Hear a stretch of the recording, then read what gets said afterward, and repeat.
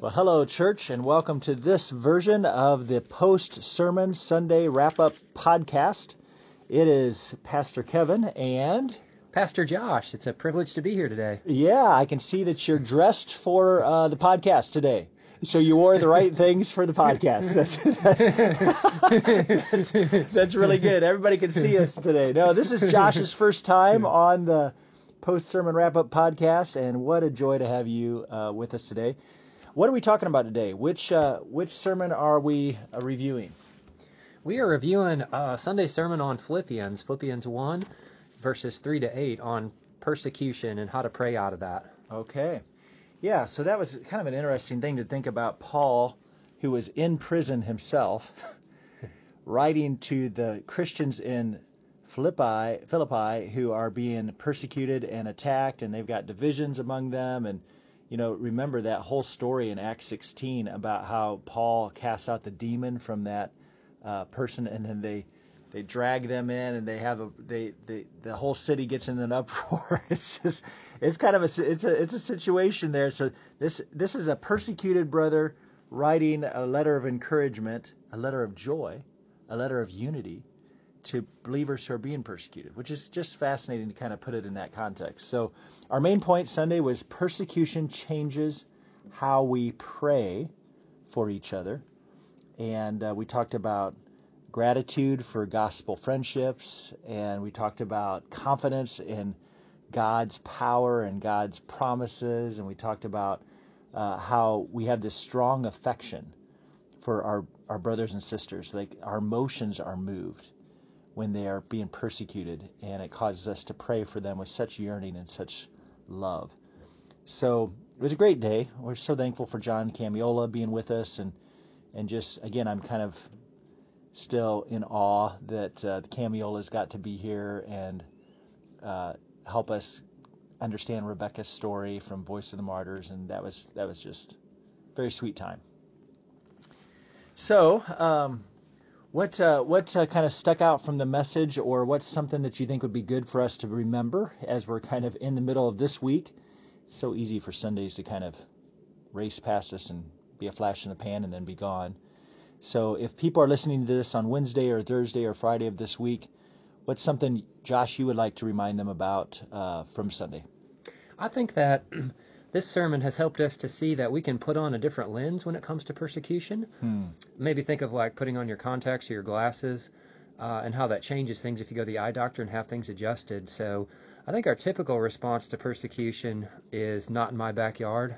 I don't want that in my life, Lord. I'm happy if it's in the neighbors. I'll be willing to pray for them, but just don't bring it in my backyard. Yeah. And it was a great reminder of just some different lenses we can put on to view persecution through. So that gratitude stuck out to me, the confidence stuck out to me, and the way we can pray for others in love really stuck out. So I think really in the big picture, thinking of suffering as a grace gift, that was something I hadn't really thought of too much before, and so that was very helpful. Yeah, even what you were saying there kind of reminds me of Matthew chapter 5 in the Beatitudes, the very last Beatitude. Remember what the last Beatitude is? He's like, blessed, or oh, how happy are you. Like, oh man, I'm waiting with bated breath. What's he going to say? When others revile you and persecute you and utter all kinds of evil against you falsely on my account. Rejoice, be glad, for your reward is great in heaven. For so they persecuted the prophets who were before you. So here you see this. You're going to get a greater reward in heaven because of this persecution. Therefore, Paul and Silas, when you're in the prison, sing, rejoice, count it all joy when you are in these very difficult situations. So, yeah, we talked about how suffering is a grace gift, and maybe if you have your Bible, I want to show you a verse that we didn't have time to go to on Sunday. It's in Philippians. It's in chapter 1. It's just down in verse 29. Verse 29 of Philippians 1 says, For it has been granted to you that for the sake of Christ you should not only believe in him, but also suffer for his sake. Now that word granted, the root word for that word granted there is charis, which is the Greek word for grace. So it's literally, it has been given to you by grace that for the sake of Christ. So here's this grace gift. And there's going to be two things that are antecedents of this verb in verse 29. There's two gifts of grace that God gives. First, that you would believe in him. So faith is a gift. This is the clearest verse in the Scripture explicitly, outside of perhaps Ephesians 2, verses 8 and 9, that faith itself, the ability to believe on Jesus for salvation, is a grace gift of God. But not only to believe on him, but it has been gifted you by grace to suffer for his sake. In other words, the same grace that gives you faith is the same grace that gives you suffering. How does that make you think? That's amazing, isn't it? That's not how we normally think. That's right.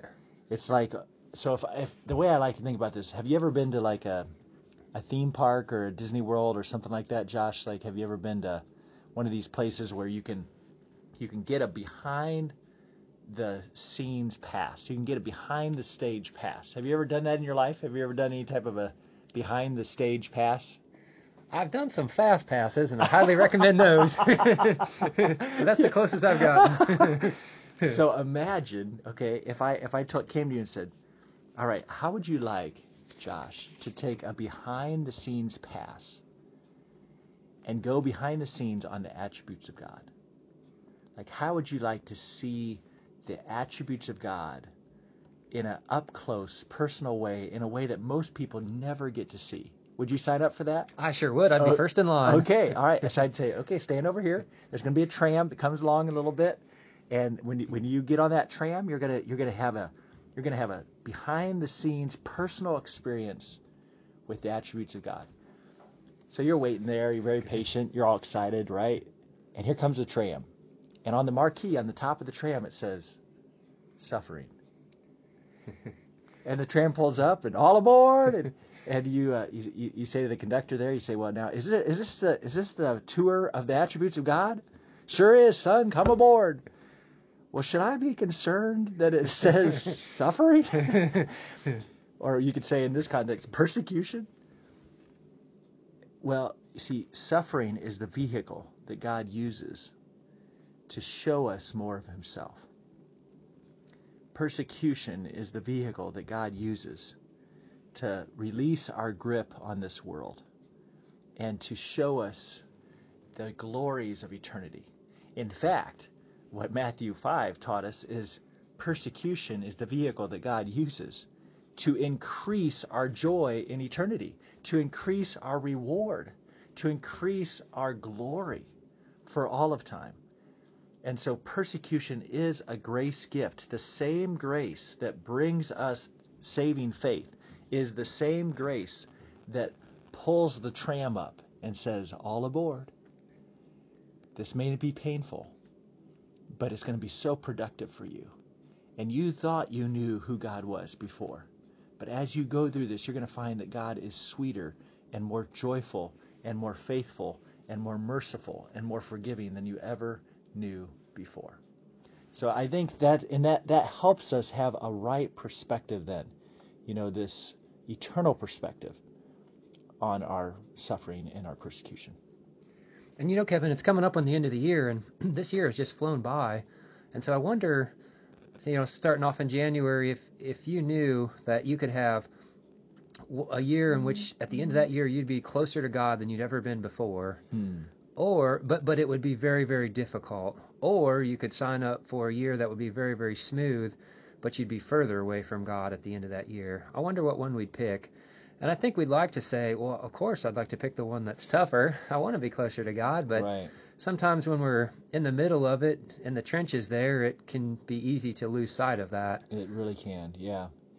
And, I think that's probably good that we're not really in charge of that, are we? Yeah. that we have a good God, and we have a good Father, and He loves us, and He's for us, and He cares for us, and He is good, meaning that He doesn't withhold from us that which is needful. both painful and delightful. Like our God is good and he's in control and we can trust him. Those two truths of God's sovereignty and God's goodness are such anchors for our soul that, so it's not something that we'd have to go out and pray for suffering or say, well, God, I really want to be persecuted. Please, we don't need to be a bunch of Christians that are running around with a martyr's ethic, or maybe what's that word? Not martyr, but we don't have to bring it upon ourselves. There's enough suffering and challenges and pain in this world and persecution in this world. We don't have to create it for ourselves. But we can have the confidence that when it comes, and certainly it will, for we are followers of Jesus, and all those who desire to be godly in Christ Jesus will be persecuted, 2 Timothy 3:12 says. So we will encounter suffering for the sake of Christ if we follow him for any length of time on this world. We don't have to seek it out for ourselves. But when it comes, we need to rest in the goodness of God, in the sovereignty of God, and in the coming glory of God. God is a God who will finish what he starts. He's a God who will bring us to the end. So I'm so thankful for that. So it sounds to me, Kevin, that you're carefully walking that line between not praying for suffering, but also not praying to avoid suffering. Yeah, I think that's right. I don't know how you would say it, Josh. I just, for me, it's just, Lord, help me to become more like Jesus, Lord, I just want to be more like you. And, man, the world is so strong and my flesh is so strong and the temptations are so strong. And it's just like, Lord, help me today to walk in your spirit. Help me today to truly see my life from an eternal perspective, not from a present, short-sighted, nearsighted perspective. But help me to really to trust in you. So I'm curious, Josh, for you, as you think about verse 6 of our text from Sunday, Philippians 1:6, it says, "And I am sure of this, that he who began a good work in you will bring it to completion at the day of Christ Jesus."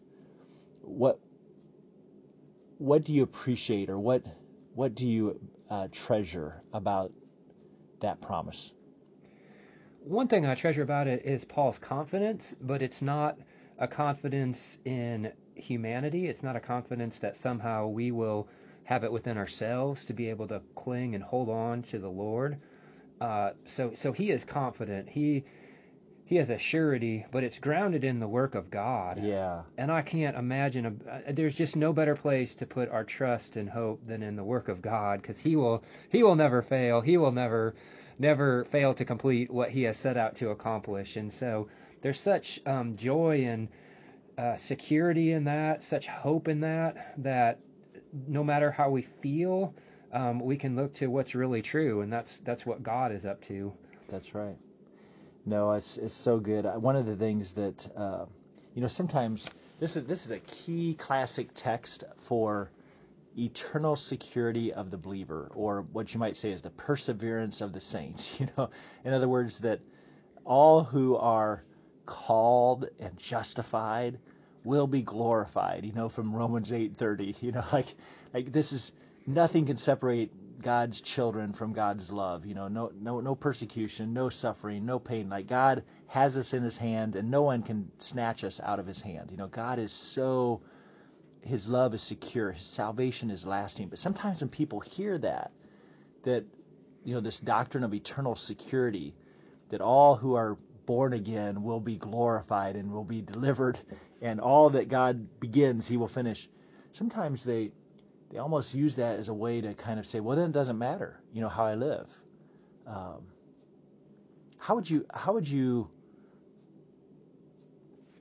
confront or respond to somebody who says, well, if I'm once saved, always saved, well then it doesn't matter how I live. I can go off and lie and cheat and steal and live for my flesh, and I'm still promised heaven. How would you counsel somebody like that?